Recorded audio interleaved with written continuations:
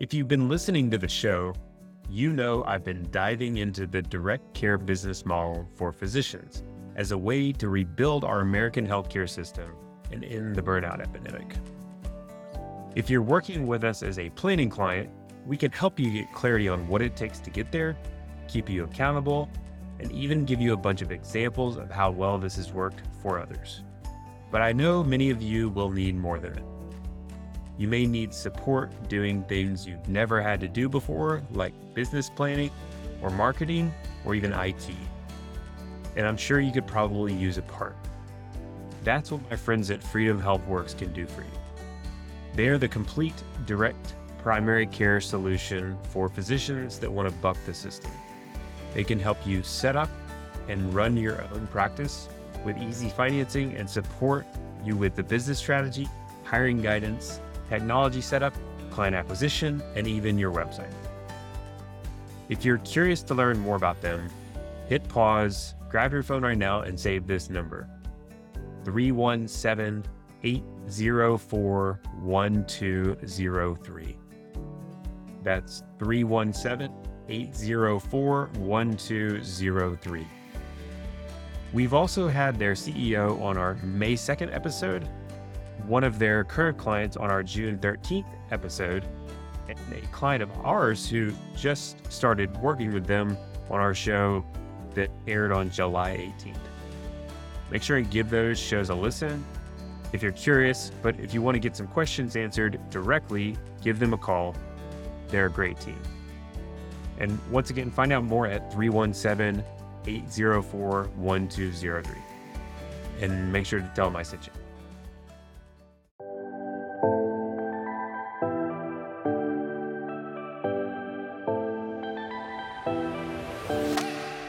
Welcome to Finance for Physicians, a show where we empower physicians like you to practice medicine the way you always dreamed you would. This podcast features doctors, physicians, and experts that share one main thing in common. We believe having control of our finances leads to having control of our lives. In a world where doctors' lives are often dictated by our needs to maximize income, pay back massive student loans, and buy homes, many of us give up reaching those goals. But it doesn't have to be this way. If you are ready to learn how financial wellness creates happier doctors and patients, then I'm your guy. I'm your host and financial expert, Daniel Wrenne. Let's get started. What's up, guys?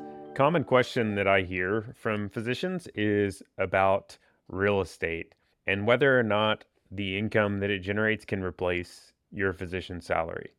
I think the underlying frustration with a lot of practicing physicians with the healthcare system and all the stressors there is really amplifying this. Real estate can be a fantastic place to invest, and it can be a great place to generate income. But I wanted to talk about today a little bit more around what that looks like and just give you a high level of, how this might work and some of the options to consider. So the short answer to that question is yes, you can for sure invest in real estate and generate more than enough income to replace your physician's salary, even if you're a high paid specialist. But of course, there's always a but. It's not as easy as what a lot of these real estate gurus make it out to be. And so it's going to require a lot of hard work and potentially some risk, and it doesn't happen overnight. So I wanted to talk through, a little bit more about what that looks like. So what are the ways that you might invest in real estate? I think it's helpful to look at it like kind of on a spectrum of how active you are in it. And so on one end of the spectrum would be like pure passive, as in you have no involvement and no responsibility other than you just send in checks to invest and then it happens automatically. It's purely passive, as in you don't have to spend any time on it. And so the most common form of passive real estate investing is in REITs, or real estate investment trusts. A lot of you probably already own this. Maybe you don't even realize it. If you own like a Vanguard total stock market, which are very common in work retirement plans, you own a slice of this already. So like the Vanguard Total Stock Market, ETF VTI, if you want to look it up, has 3.3% of its holdings in real estate. And so that's basically REITs. And you can actually see what that holding looks like by looking up another Vanguard ticker. It's called VNQ, or that's like the Vanguard Real Estate Index Fund.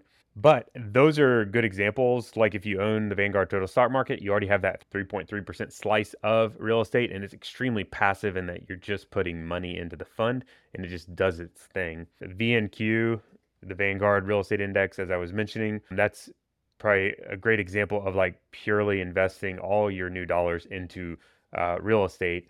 And same thing, it's passive, it just spreads it out. You can look at the holdings within Vanguard, the Vanguard Real Estate Index. For example, so it spreads it out among all different real estate investments.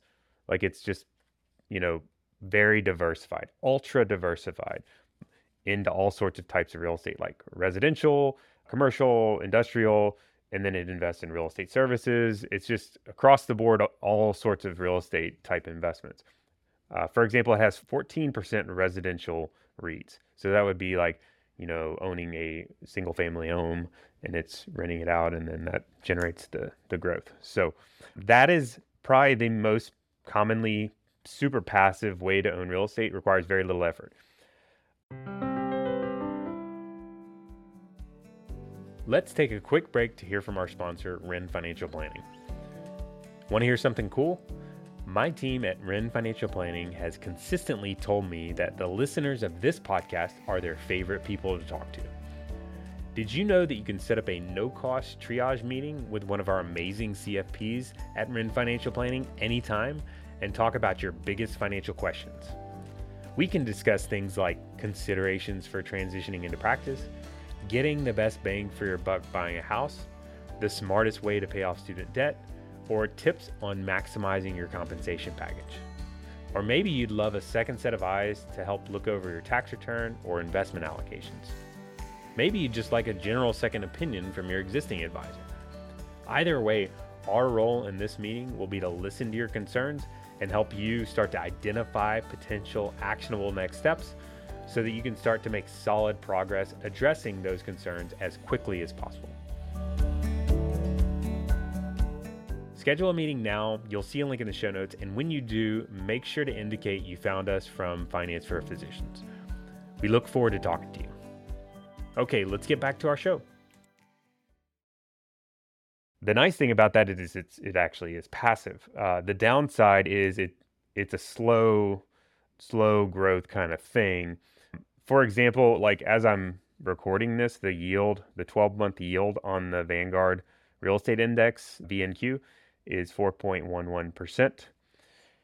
So, you have to, if you're trying to replace a $400,000 salary, for example, you're going to need like a little over $10 million in that fund to generate that kind of yield right now, like in today's world. And it's obviously going to take some time to build that up.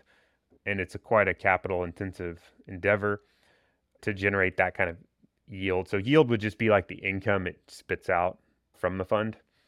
And so that, of course that can work well, but it typically takes a long time and it's going to require that large amount of capital to get to that point of replacing your salary. But the benefit is it's a ultra passive, no real responsibility time. And, that can be a huge benefit. If we go a little further into the more active realm, that's the other side of the coin of real estate.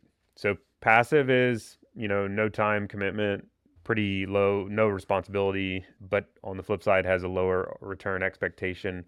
On the opposite end of the spectrum would be more actively owning real estate.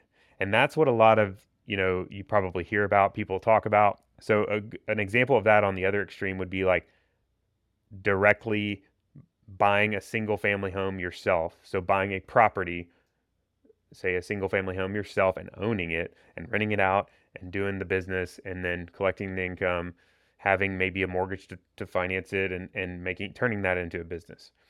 So I would consider that much more active. And That's because like you have to spend your time on it, or even if you're not literally plunging the toilets yourself, like you have to be responsible for hiring people to go do that and the management of it and tracking the return on investment. So it's a lot more time, responsibility to do that type of real estate.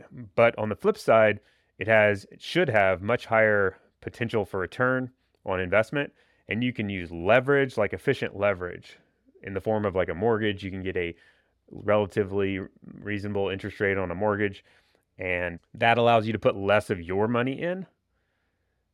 So going back to what I was saying earlier, like the real estate index, that's 100% your money going in versus, so there's no leverage. Versus on this more active example I'm giving you, you don't have to, but you can use leverage to kind of like amp up your potential growth. But that also amps up your, potential for risk.